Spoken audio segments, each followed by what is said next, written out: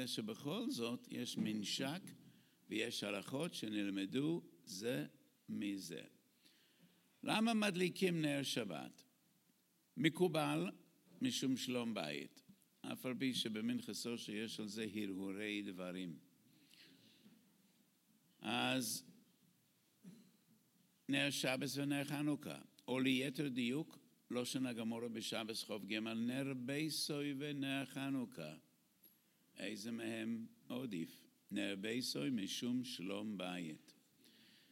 רש"י כותב נר בייסוי ונר חנוכה, נר בליל שבס, כשאין לו מספיק להדליק שתי נרות, האם להדליק נר שבס או נר חנוכה? אבל יש לשים לב למה חז"ל מדברים על נר בייסוי ולא על נר שבס. ספר הלוכס קטנס מרי חגיס מסופק, האם השאלה הזו תקפה בכל לילה מלילות חנוכה או רק בערב שבס? רש"י כותב להדיא, השאלה רק בערב שבס. אבל למה לא שנגמורה זה נר בייסוי ונר חנוכה, לא נר שבס ונר חנוכה? אז מקובל שנר שבס זה משום שלום בית, בהתבסס על הגמורה הנ"ל. נר בייסוי לפני נר חנוכה משום שלום בית, אבל ברמב"ם אנחנו מוצאים שתי טעמים אחרים. והרמב"ם לא מביא ב30 הפרקים של הלכות שבס את הטעם של שלום בית. פרק ה' הלכה א' מהלכות שבס כותב הרמב"ם שצריך להדליק את הנר משום עונג שבס. פרק ל' הלכה ה' כותב הרמב"ם שנר דוילק מתמצס שולחן אורך כל אלה משום כבוד שבס הם. הרי שברמב"ם מצינו שני טעמים, עונג שבס וכבוד שבס, לא מצינו את הטעם של שלום בית. כן מוצאים את הטעם של שלום בית בהלכות חנוכה, אבל לא בהלכות שבס. וזה ההלכה האחרונה בהלכות חנוכה, הלכה שמסיימת את ספר הזמנים, פרק ד' הלכה י"ד. נר בייסוי, נר חנוכה, נר בייסוי עודף, משום שלום בית, והרמב"ם מביא שני מאמרים או פסוקים בחשיבות של שולוים. שמי שנכתב בקדוש יהיה מוכל המים, זה הפרשה של סויטה. ועוד כותב הרמב"ם, התורה ניתנה להביא שלום לעולם, שלם את דרכי הודעה כנועים וכל נשיא וסעו שלום. זה פירוש חדש בפסוק הזה, דרכי הודעה כנועים וכל נשיא וסעו שלום. לא זו בלבד שדרכיה של תורה הם דרכי שלום, אלא זה עניינה של תורה. תורה ניתנה כדי לעשות ולהביא שלום לעולם. והדברים החודשים. אבל לפי שתי הסגנונות של הרמב"ם זה לא קשור דווקא לשבס. זה לא קשור דווקא לשבס. שלום בית זה עניין שלא קשור דווקא לשבס. אבל הרמב"ם בהלכות שבס לא מביא את הטעם של שלום בית. אי בדידי טליה, וכנראה שלא בדידי טליה, ואני מודע לכך לחלוטין, משום שהפוסקים לדורותיהם כן נקטו את הטעם של שלום בית, אבל אי בדידי טליה הייתי אומר, נר שבס לא קשור כלל לשלום בית. ואין לנו בנר שבס אלא או משום כבוד שבס או משום עונג שבס, כמו שמצינו ברמב"ם. וגם רש"י כותב בדף ח"ה משום כבוד שבס. שלום בית, חז"ל לא תקנו חובה כל לילה שאדם ידליק נר בביתו משום שלום בית. אנחנו מניחים שאנשים נורמטיביים, סבירים, נורמליים, יודעים מה צריך לעשות כדי שיהיה שלום בית. אין הלכה שצריך לקנות פרחים בערב שבס להביא הביתה. אין הלכות שהן משום שלום בית. שאלו פעם את רב שמעון זלמן זצ"ל אם זה נכון שלקפל את הטלית מוצאי שבת זה סגולה לשלום בית. אמר רב שמעון זלמן ודאי, לשטוף את הכלים במוצאי שבת זה סגולה עוד יותר גדולה בשביל שלום בית, הוא אמר. כן, ודאי שלקפל את הטלית זה סגולה, לשטוף כלים זה סגולה. יש המון דברים שאדם צריך לעשות משום שלום בית, והם לא מצוות.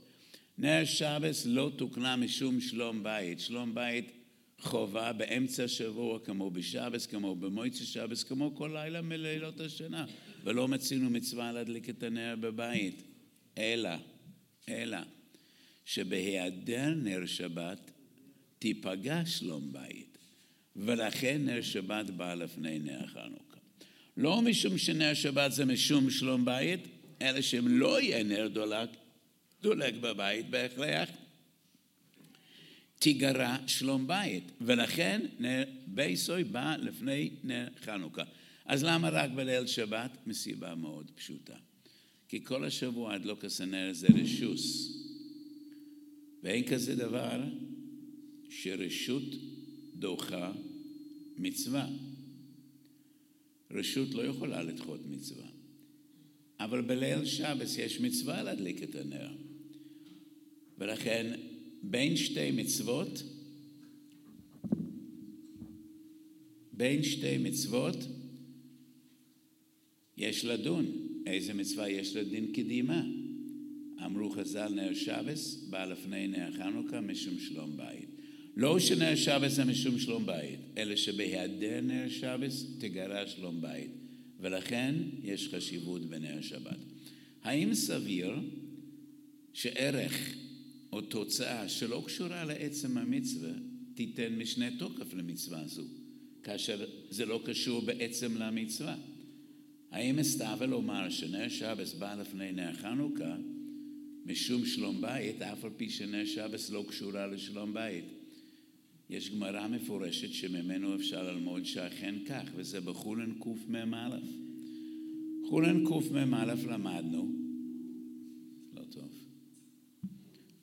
בחולין קמ"א למדנו, לומדים מן המקראות, שהמצווה של טהרת המצורע, שני הציפורים שהמצורע צריך, לא דוחה את המצווה של שילוח הקן. והגמרא שואלת, מהי כמשמען? פשיטא שזה לא דוחה שילוח הקן. שילוח הקן זה עשה ולא תעשה. ואין עשה דוחה לא תעשה ועשה. הגמרא מתרצת, מכיוון, אני חושב שזה בסדר עכשיו. מכיוון שמצורע אסור בתשמיש המיתו, ולכן אם הוא לא יטהר, תיפגע שלום בית. לכן הווה אמינא שטהרת המצורע דוחה, עשה ולא יעשה ששילוח הקן. ברור כשם שמצוות טהרת המצורע לא קשורה לשלום בית. מצוות טהרת המצורע כמו זה טהרת טמאי מייס, כמו טמאי שרץ, כמו כל שאר דיני טומאה וטהרה.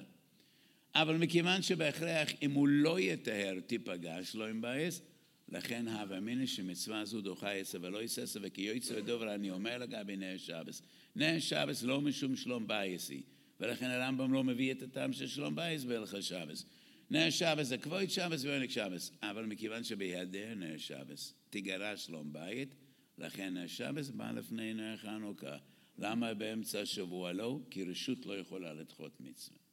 מה שאין כן נר שבת שהיא מצווה, בין שתי המצוות האלה, נר שבת קודם, משום שלום בית, כך היו נר לעני הזדייתי. אבל הפוסקים לא כך נקטו, וכל הפוסקים נוקטים שנר שבת זה משום שלום בית. כך כתוב ברבנו חנניה ל"ד עמוד א' במסכת שבת, לא במקור הסוגיה אלא על המשנה 3 דבור עמודם צורך לומר ערב שבת. אסרתם, ערבתם, הדליקו את הנר, שם רבנו חנניה כותב שנר שבת זה משום שלום בית. קצת נראה כך בדף ח"ה, ותזנח משלום נפשי, זה שלום בית. מכל מקום, הפוסקים נקטו שנר שבת זה גם משום שלום בית. לדידי הייתי סבור שאי אפשר לברך כלל על נר שבת רק במקום שאוכלים ולא בשאר חדרי הבית. כך היה נראה לי. שאר חדרי הבית, כבוד שבת, עונג שבת זה במקום שאוכלים. שאר חדרי הבית אי אפשר לברך על הנר, כך היה נראה לי. אבל זה לא כדברי מגן אברהם, לא כדברי המשנה ברורה, לא כדברי רב הפוסקים, ולכן בטלה דעתי. מכל מקום, בנר שבת מצינו 3 טעמים. כבוד שבת, עונג שבת, שלום בית. עכשיו אנחנו עוברים בקצרה לנר חנוכה. מה מצוות הדלקת נר חנוכה? פרק ק"ז בתהילים הוא פרק מאוד ידוע. כל הפרקים ידועים. אז חסידים אומרים פרק ק"ז בכל ליל שבת לפני תפילת מנחה. זה הפרק שממנו למדנו 4 שצריכים להודות ולברך ברכס הגוימל. חודש שנספר, אסיר שיצא מבית כלאו, הולכי מדבוריוס, פורסי ימים, אלה 4 שצריכים להודות. ובפרק הזה של תהילים פרק ק"ז יש פזמון, פסוק שחוזר על עצמו. אחרי כל אחד מן 4 שצריכים להודס, הפסוק חוזר על עצמו, יוידו לשם חסדוי ונפלאויסו לבני אדם. ואני אומר, בפסוק הזה יש 2 חלקים. 2 מצוות, 2 חובות שרובצים על בעל הנס שזכה לרחמי שמיים. קודם כל, יוידו לשם חסדוי. צריך להודות לקודש ברוך הוא על חסדיו המרובים. לא די יוידו לשם חסדוי, צריך גם נפלאויסו לבני אדם. יוידו לשם חסדוי זה בין אדם לבין קונו. זכית לנס, צריך להודות. נפלאויסו לבני אדם זה המצווה של פרסומי ניסה. ואני אומר שיש זכר לנס ופרסומי ניסה, והם 2 גדרים. זכר לנס עושים לא רק לאחרים. על ידי זכר זוכרים, וכאשר זוכרים מודים, וזה זכר לנס שצריך לעשות גם לעצמו. פרסומי ניסה זה לאחרים. אבל אני הסדרתי נחלקו הרמב"ם והטור בעיקר מצוות נר חנוכה, אם זה זכר לנס או פרסומי ניסה. כולי עלמא מוידים שזה קשור לפרסומי ניסה, אבל האם כל המצווה זה רק פרסומי ניסה, או שצריך לעשות גם פרסומי ניסה? אבל עיקר המצווה זה זכר לנס. חנוכה, נר חנוכה, מצווסה משתשכחמו עד שתכלה רגל מן השוק. כותב הריף, בעקבות הריף הרמב"ם, הבית יוסף, בערך חצי שעה.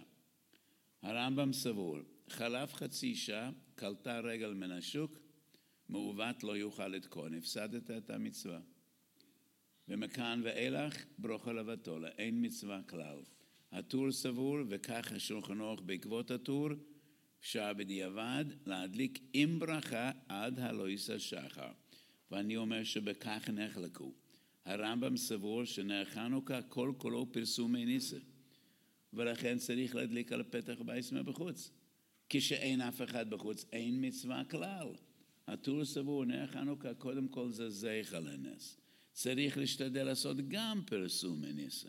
ולכן צריך לעשות כל מאמץ להדליק לפני שכל צור רגל מן השוק, אבל בדיעבד, עד הלא יישא שחר. אף אחד לא נמצא שם. אבל צריך להדליק גם לעצמך. זה זכר לנס. ואני אומר שהרמב"ם לשיטו סוי, וזאת הערה חזקה בעיניי שלא ראיתי אף אחד שעומד עליה. כי ידוע, הלכות חנוכה ברמב"ם זה 2 פרקים, פרק ג' ופרק ד'. איך יכול להיות פרק ג' פרק ד'? מה פרק א' ובייס? פרק א' ובייס זה מגילה, ג' ד' חנוכה. וזו הערה בפני עצמה. הרמב"ם כידוע היה דקדקן גדול בלשונו, ואנחנו נוהגים לדקדק עד מאוד בלשון הרמב"ם. אז הרמב"ם כותב בספר אחד הלכות מגילה וחנוכה. יש כאן חוסר סימטריה. או שהיה צריך לכתוב הלכות מגילה ונר חנוכה, אלה 2 המצוות, או הלכות פורים וחנוכה, אלה שמות החגים. מה זה הלכות מגילה וחנוכה? חנוכה זה שם של החג, מגילה זה שם של המצווה. אז לכאורה היה סביר לכתוב או הלכות פורים וחנוכה, פורים על הלכותיה וחנוכה על הלכותיה, או הלכות מגילה ונר חנוכה, אבל לא כך כתוב ברמב"ם, הלכות מגילה וחנוכה. אז אולי לשאלה זו נידרש בהמשך, אולי הזדמנות אחרת, אבל זו שאלה תקפה. אז הרמב"ם כותב, פרק א' בייס דין המגילה, פרק ג' ד' הלכות חנוכה. פרק ג' מוקדש כל כולו להלל, דיני הלל. הלכות הנר כתובים רק בפרק ד'. למה דיני הלל כתובים בהלכות חנוכה? אמרתי כמה פעמים, אילו הייתי חי לפני 900 שנה, והרמב"ם היה אומר לי, יכול להיות שבכלל לא הייתי זוכה לראות אותו, אבל הרמב"ם היה מבקש ממני, הרמב"ם היה אומר לי, אני הכרעתי בכל הדינים שבתורה, מלאכה כבירה שאף אחד לא עשה לפניו. כל דיני התורה הוכרעו על ידי, מצוות שנוהגות בזמן הזה, מצוות שנוהגות בזמן הבית. אין לך הלכה שלא הכרעתי בה, כל התורה כולו.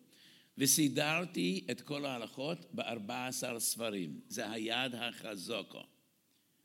תעשה לי טובה, אתה תשבץ את ההלכות, כל ההלכה במקומה. כך הרמב"ם היה מבקש ממני.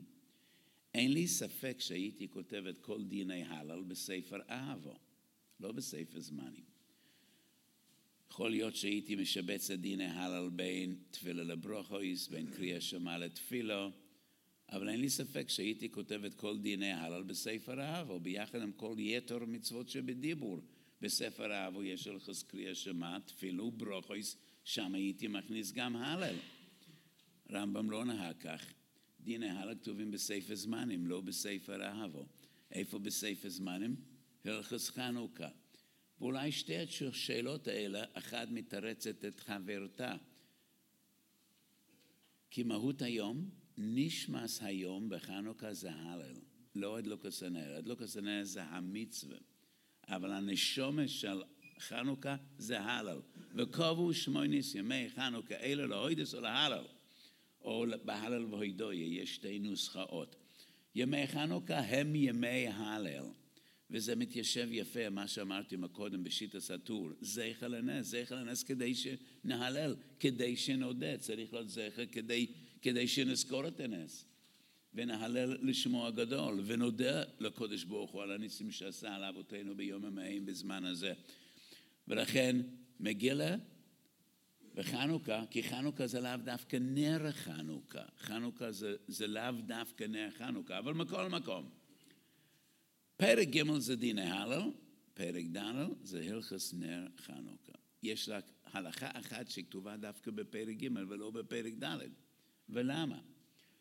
אז הרמב"ם פותח את הלכות חנוכה בדיוק כפי שחז"ל פתחו את הסוגיה של חנוכה. שבס חוף א' עמוד א', מהי חנוכה? וחז"ל מתארים את גזירת היוונים, מלחמת החשמונאים, את הנס של פח השמן, וכך עושה גם הרמב"ם. פרק א' והלכה א' והלכה ב', שתי הלכות, הרמב"ם מתאר את הגזירות הקשות של היוונים, את מלחמתם של החשמונאים, את הנס של פח השמן. הלכה ג' כותב הרמב"ם, ולפיכך תקנו חכמים שבאותו הדור, שיהיה כל אחד ואחד מדלק נרויס בכל לילה ולילה על פסח בייסוי. אז הרמב"ם כותב שהמצווה להדליק נרות על פסח בייסוי. למה הוא לא המתין לפרק ד'? הלכה זו עם כל יתר ההלכות של נר חנוכה. למה הוא כותב את זה בפרק ג'? מה שאני למד מזה, בעצם יש שתי הלכות. שיהיה כל אחד ואחד מדלק נר בכל לילה על פסח בייסוי. זה עיקר התקנה. זה לא פרוטי דין.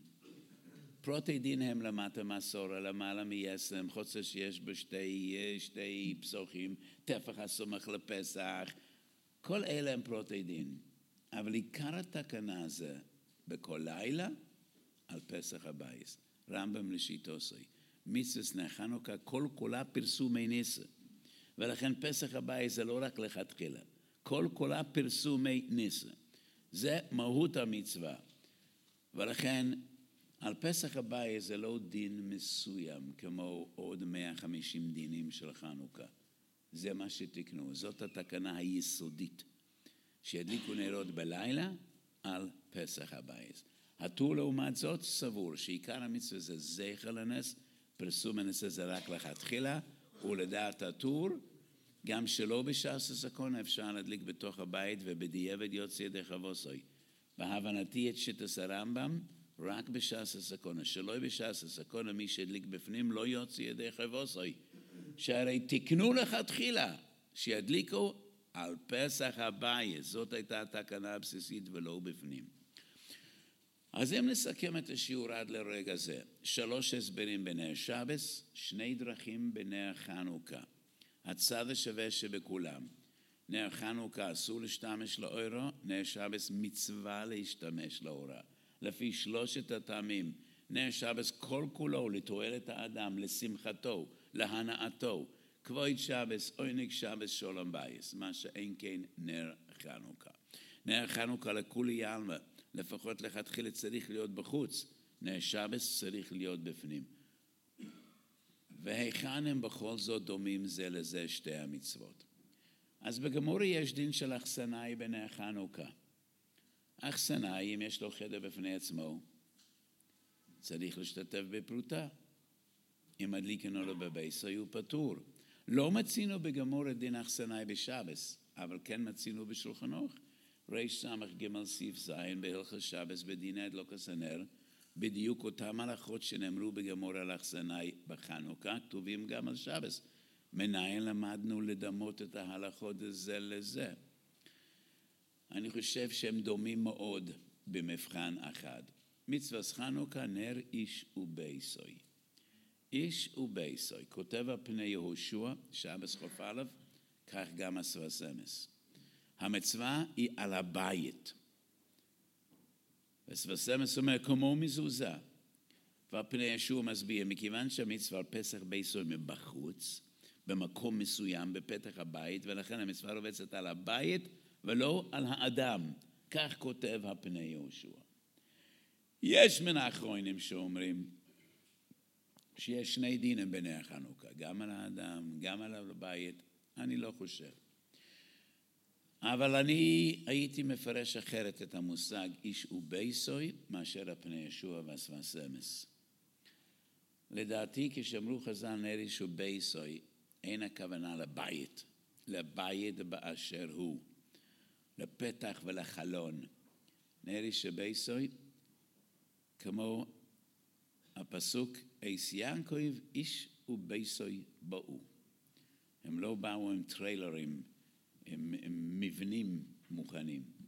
איש ובייסוי, איש ואשתו, בניו ובנותיו.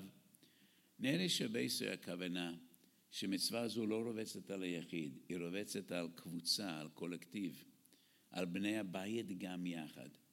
כל בני הבית חייבים שמי מהם ידליק נר חנוכה. מי שמדליק לא צריך לכוון להוציא את אחיו ידי חובתן. אין כזה דבר להוציא אחרים ידי חובתן. את המושג הזה להוציא אחרים ידי חובתן יש רק במצוות שבדיבור מצד שומע כהנה או בשליחוס. נר חנוכה כמו כל המצוות של חג וממוידים אין בו שליחוס. פשוט בעיניי כך. במצוות החג והמועד אין שליחות, ולא מדובר במצווה שבדיבור. אחד לא צריך להוציא את האחרים ידי חובתן, כי החובה לא רובצת על היחידים. מי שהדליק אחד, נפטרו כולם מידי חובתן. כולם אחראים שמי מהם ידליק. האם אנחנו מוצאים דוגמאות אחרות למושג הזה? קורבן פסח, כל יחיד ויחיד צריך להקריב ולאכול. נאכל בחבורה, אבל זה רק דרך קיומה של המצווה. אבל כל אחד ואחד צריך להימנות על הקורבן, וכל אחד צריך גם לאכול מן הקורבן. קורבן פסח זה חויבס היחיד. הוא בא בחבורה, אבל זה רק דרך קיום. נר חנוכה, המצווה רובצת על בני הבית. אם אף אחד לא הדליק, כולם ביטלו את מצוותם. אחד הדליק, כולם נפטרו מידי חובתן. אבל אותו אחד לא צריך לכוון להוציא אותם, והם לא צריכים לכוון לצאת על ידו. זה הגדר של איש ובייסוי. האם מוצאים דוגמאות נוספות? רבים, אבל רק בסדר קודשי. מי חייב להקריב את הקורבנות בכל יום ויום בבית המקדש? אז היו כ"ד משמרות של כהנים. כל משמר קיבל שבועיים בכל שנה.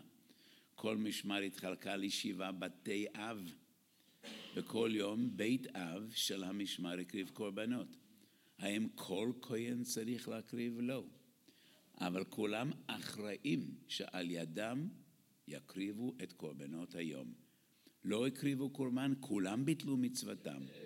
הקריבו, כולם יצאו ידי חובתן, או ליתר דיוק מצד ההגדרה, כולם נפטרו מידי חובתן. אבל אחד לא צריך לכוון להוציא את האחרים, כי מצווה זו לא רובצת על היחידים. מצווה זו רובצת על המשמר. מי מהם ועל ידם צריכים להקריב קורבנות. אותו דבר אכילת קודשים. מי צריך לאכול את הקודשים בבית המקדש? את הזבוחים ואת המנוחס בכל יום. אותם הכהנים. האם כולם צריכים לאכול? לא ולא. כולם אחראים שהקודשים יאכלו. אז יש מצוות שלא רובצות על היחיד. ואני לא מדבר על מצוות הציבור. זה כלל אחר. יש מצוות שרובצות על הציבור. בין המצוות שרובצות על הציבור למצוות שרובצות על היחיד, על כל אחד ואחד, יש מצוות שרובצות על קבוצה. ויש כמה וכמה כאלה. הבאתי 2 דוגמאות מקודשים. שמירת המקדש, על מי היא מוטלת? על כלל משפחת הלוויים. לא כל אחד צריך לשמור, אבל כולם אחראים על שמירת המקדש. וזה הגדר של איש ובייסוי. ובמבחן הזה נר שבס בדיוק כמו נר חנוכה. גם נר שבס רובצת במשותף על בני הבית. אז בנר שבס המנהג שהאם, האישה מדליקה. בנר חנוכה המנהג שהאב מדליק. אבל מצד גדר המצווה הם דומים לחלוטין. והאישה שמדליקה נר שבס לא צריכה לכוון להוציא את בעלה ידי חובתו או להוציא את הילדים. אבל אם האישה מסיבה כלשהי לא הדליק את הנר, אז האבא צריך להדליק, הילדים צריכים להדליק. מצווה זו רובצת במשותף על כל בני הבית. ובמבחן הזה דין נר שבס כדין נר חנוכה, חויבס הבייס. אז לפי סגנונו של הפני יהושע, רק בחנוכה זה חויבס הבייס. הפני יהושע מדגיד, זה צריך להיות על פסח בייסוי מבחוץ, ולכן זה חויבס הבייס. לדידי, לא קשור לפסח בייסוי מבחוץ, זה לא קשור לבית. לא קשור לבית, זה קשור לבני הבית. נר איש ובייסוי זה איש ומשפחתו. והם במשותף חייבים במצווה הזו, לא חויבס הפרט. אז לדידי, אי אפשר לפרש את המהדרין, שכל אחד רוצה לקיים את המצווה במצווה, ולכן הוא לא יוצא על ידי אחרים. לא, לא זה עבוד. אבל יש הידור שיתעסק בגופו ובמצוות. יש בזה הידור, ולכן כשכל אחד מדליק, יש בזה הידור נוסף. אבל מכל מקום, כך נר אני הזדהיתי גם בנר שבס וגם בנר חנוכה, וזה מביא אותנו לסוגיה של צורך להשתתף בפרוטה. וגם פה יש לי חידוש גדול, שלא כפי המקובל, אבל כך נראה ברור אני הזדהיתי. אז גם בחנוכה וגם בשבס צורך להשתתף בפרוטה. מה העניין להשתתף בפרוטה? הבינו רבים, כי אתה צריך להדליק בשמן שלך. כך כותב הבח, המצווה רובצת על הממון של האדם, ואני תמה, מה פתאום על הממון? מה זה קשור לממון? מה זה משנה של מי השמן? או שמצווה רובצת על הבית או על היחיד, אבל יש דין לוחם, איסקש חנוכה ללולב, מה? בלולב יש דין לוחם ולוקחתם לוחם. איך תעשה שבחנוכה יש חובה על הממון תמה גדולה בעיניי, אבל כך כותב הבח וכך דעת פרי מגודים. אובי מוירי אמר פעם וורט, הברקה גאונית, יש פה רבים שהכירו אותה, ואני חושב, היה עילוי גדול, תלמיד חוכם מופלג ביותר, כל ימיו השתשע בדברי תורה, ואבא הביא ראיה מפורשת, שאין דין שאדם צריך להדליק בשלו. הרי בשבס דף י"ח למדנו שלשמאי הזוקן יש שביסס כלם. בי שמאי סבורים שיש דיורייסה שביסס כלם, והגמור שואלת, אז נר, גיגיס וחובייס, איך אפשר להדליק את הנר? זה הכלי שלי עושה המלוכה, אבקורה מפקה לו, צריך להפקיר. נשאלת השאלה, אז איך מדליקים נר חנוכה בליל שבס? אז ממה נפשך? לפי בי שמאי יש איסור של שביסס כלם. אם הוא מפקיר, אז הוא לא מקיים את המצווה של נר חנוכה, צריך להדליק בשלו. אז מה עושים עם נר חנוכה בליל שבס? שאל אבא. ראיה שלא צריך להיות שלו, מותר להפקיע. יש לעיין, יש לפקפק. לכן שביסס כלם זה רק בכלי, אבל לא באוכלן. כלל גדול שיהיה בידכם. אנשים לא שמים לב לכלל הזה. בשבס מותר לטלטל רק אוכלן או כלם. כל הדברים האחרים שבעולם הם מוקצה. או כלי או אוכל. דבר שאין לו תורס כלי או תורס אוכל, אי אפשר לטלטל בשבס. אבל ההגדרה של כלי בשבס לא כמו בתומס כלם. לא צריך דווקא כלי קיבול. אבל בשבס מותר לטלטל רק דבר שיש לו תוירס אוכל או תוירס כלי. דברים אחרים אסורים בטלטול.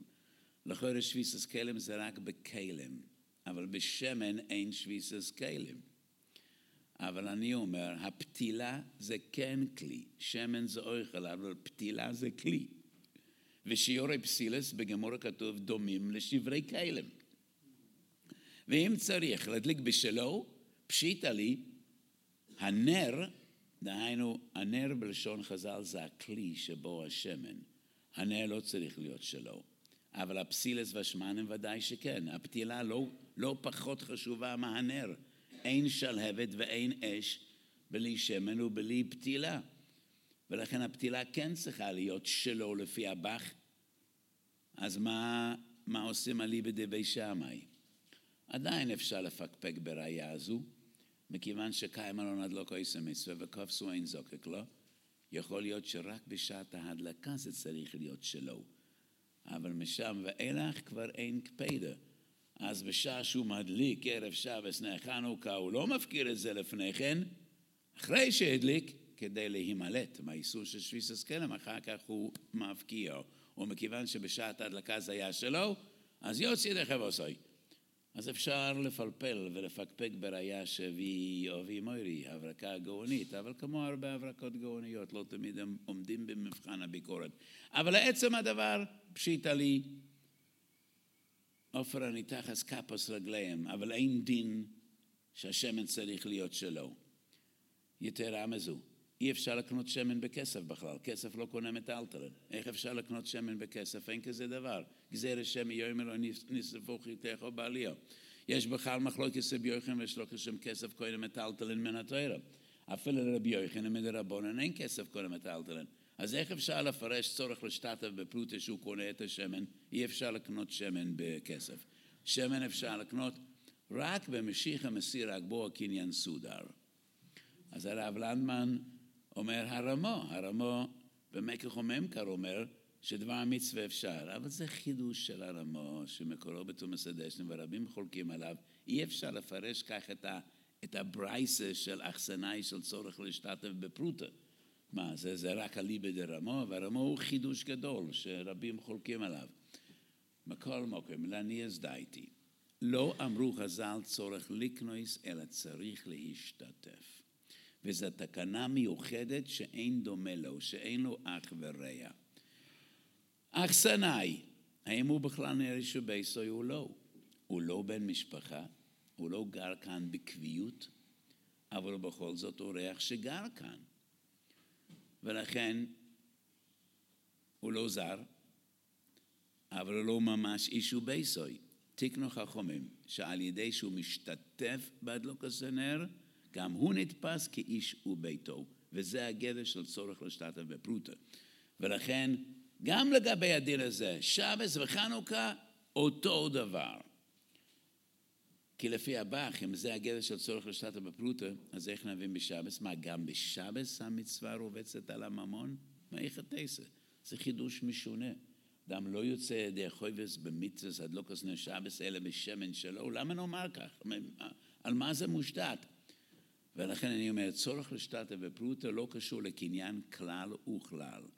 השתתפות זה לא קניין, וזו תקנה מיוחדת. אכסנאי שמשתתף בהדלוקת הנר, נתפס כאיש ובייסוי, וממילא גם הוא יוצא ידי חובתו על ידי הדלוקת הנר.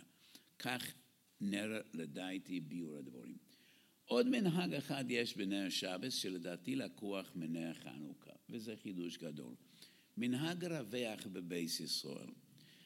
לא בכל הקהילות, אני חושב שהיקים לא נוהגים כך, אבל מנהג רווח עד למאוד שמדליקים נר שבס כמספר בני המשפחה. ולכל אחד מבני המשפחה מדליקים נר. המנהג הזה אין לו שום מקור בפויסקים, שום מקור. הטור מביא שתי נרות, זוכר ושומר, אחד כנגד זוכר, אחד כנגד שומר. אני חושב שכך נוהגים היקים. גם הרבה קהילות ספרדיות נוהגים כך, אבל הרבה אשכנזים וגם ספרדים נוהגים להדליק נרות כמספר בני המשפחה. אין לזה שום מקור בפויסקים. ואני חושב שזה בא מחנוכה, נר לכל אחד ואחד. אז הרמב"ם, כשהוא מביא את המהדרין, שמדליקים נר לכל אחד ואחד, לא של הרמב"ם, מדלק נרויס כמניין אנשי בייסוי. זה לא של הרמב"ם. מדלק נרויס כמניין אנשי בייסוי. אנחנו נוהגים לפי הרמו, לא שאדם אחד, האבא, מדליק נרויס כמניין אנשי בייסוי, אלא כל בני הבית מדליקים. ולפי מנהגנו, לא כולם מדליקים. תינוקות לא יכולים להדליק. ברוב הבתים גם בנות לא מדליקים, אלא בנות קטנות ולא בנות יותר גדולות. אכסנאי אומר, לא נהגו שנשים ובנות מדליקים, משום כל כבודו בסמלך פנימו, מכיוון שנהגו להדליק על פסח הבייס מבחוץ. אבל מכל מקום, לשיטת הרמב"ם, המהדרין, נר לכל אחד ואחד, מדליק נרויס כמניין אנשי בייסוי. ואני חושב שהמנהג להדליק בשבס כמניין אנשי בייסוי מושתת על פירושו של הרמב"ם בנר לכל אחד ואחד, אף על פי שבחנוכה אנחנו לא נוהגים כמו הרמב"ם, וזה חידוש. אז בשבס אנחנו נוהגים כמו הרמב"ם בחנוכה, אף על פי שבחנוכה גוף אנחנו לא נוהגים כמו הרמב"ם, וזה לכאורה חידוש גדול, אבל כך נראה לי, אין לי הסבר אחר, היכן צמח המנהג להדליק נר שבס לכל בני המשפחה, למיעוט זיכרוני, אין לזה שום מקור בפויסקים, ואני סבור שזה לקוח מחנוכה לפי שיטת הרמב"ם, שמדליק נרויס כמניין אנשי בייסוי. אז הפלגנו בדברים ועסקנו בעיקר בגדר של נר אישו בייסוי, והסברנו שנר שבס ונר חנוכה זה בדיוק אותו גדר, אף על פי ששתי המצוות האלה שונות מאוד זה מזה, זו מזו. לגבי האיסור להשתמש לאוירו, אבל שניהם גדר משותף להם. אישו בייסוי, ומכך נגזר גם צורך להשתתף בפרוטה, נאמר בשבס, כמו בחנוכה, כך נר אני הזדהיתי. כי נר מצווה ותורה אור, וידועים דברי הרוקח שאור הגנוז מאיר בנרות חנוכה. אותו אור שנגנז, אור שקדם לשמש ולירח, ובירושלמי כתוב שהאור שימש בעולם 36 שעות. כוונס הדברים, האדם נהנה מאור הגנוז 36 שעות. עוד אומר לי שנברא יום שישי בבוקר, מוצאי שבת נגנז האור. ואומר ספר הרוקח, למד נרות חנוכה, שמדליקין המהדרין מן המהדרין, שמוסיפים והולכים, מכוונים כנגד למד שעות של האור הגנוז.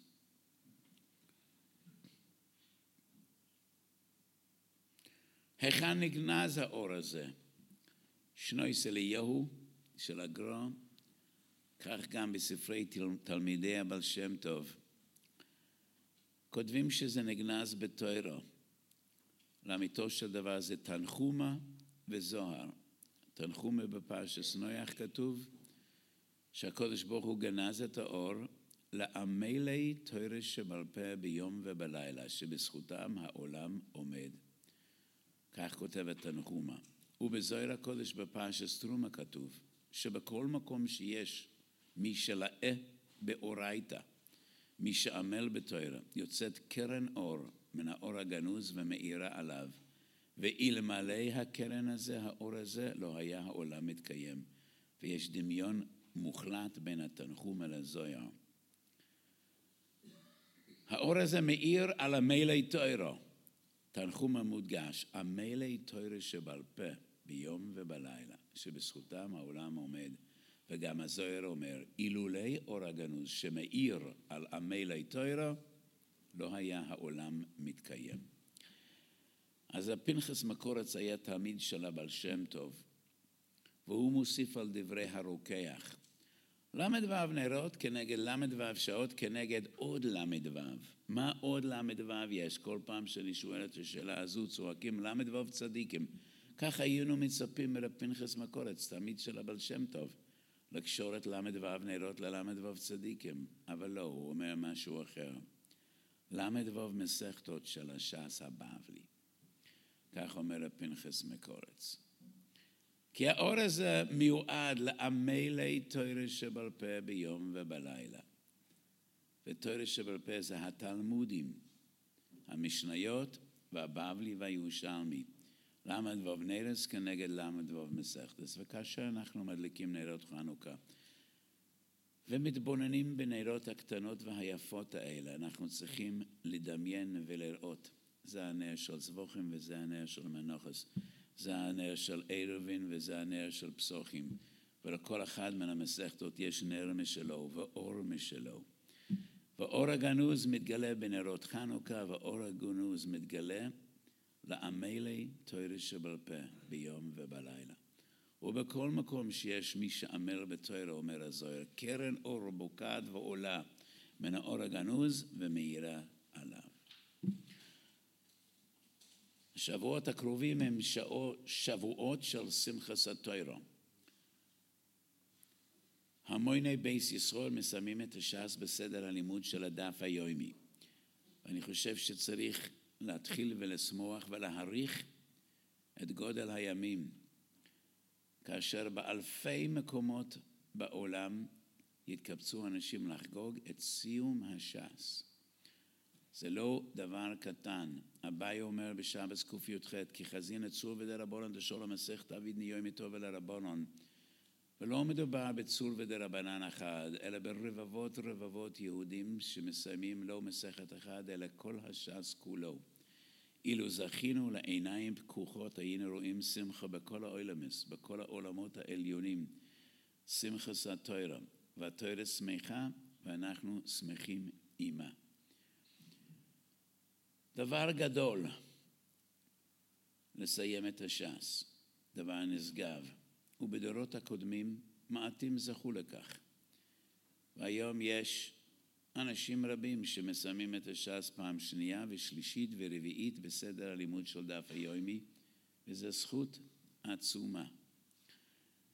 אז ביקרתי פעם בעיר מסוימת, עיר בחוץ לארץ שיש הרבה קנאים שחלילה לא ילמדו את הדף היומי, כי רב מאיר שפירא היה אגודיסט, ואצל הרבה אנשים גם זה פסול. אז באו אליי שני אברכים, תלמידי חכמים, שאלו אותי, מה הרב אומר על דף היומי? שאלתי אותם, מה אתם לומדים? לא, אנחנו לא לומדים דף היומי, אנחנו לומדים אקסובס. אמרתי להם שגם אתם צריכים להודות לרב מאיר שפירא. אילולי דף היומי אתם הייתם לומדים העניין וקצת משנייס, אתם לומדים קסובס כי אתם לא רוצים ללמוד את דף היומי, וממילא אתם לומדים קסובס,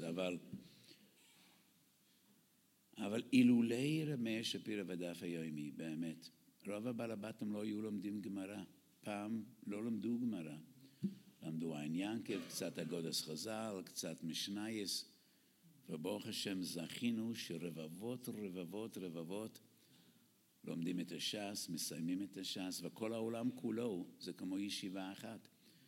אדם טס ממדינה למדינה, והוא יודע שבכל מקום שהוא יגיע, הוא ייכנס לבית המדרש וימשיך בסדר הלימוד שלו. אז הוא עבר מכיתה לכיתה, ממגד שיעור פלוני למגד שיעור הרמוני, אבל כל העולם כולו מרושת ומקושר בתלמוד תורה, וכולם לומדים, וזה דבר עצום ודבר נשגב, וזכות גדולה לסיים את הש"ס.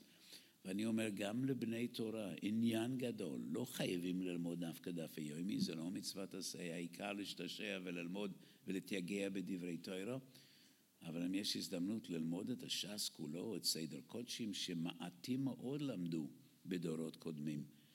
והיום כל אחד יש לו הזדמנות, ויש כל כך הרבה ספרים שיוצאים לאור לכבוד הלימוד של הדף היומי, וזה דבר עצום ודבר גדול. אז כדאי להתכונן לשמחת התורה, וכל מי שעדיין לא לומד, שיקבל על עצמו לפחות לסיים את הש"ס ולקבוע סדר לימוד בדף היומי, אף על פי שאני חוזר ומדגיש, לא חייבים ללמוד דווקא דף היומי. יש שלומדים בקצב הרבה יותר מהיר מהדף היומי, זה לא, אבל הרעיון הוא רעיון גדול ועצום, שיש בו תועלת גדולה ועצומה לרוב לומדי תורה.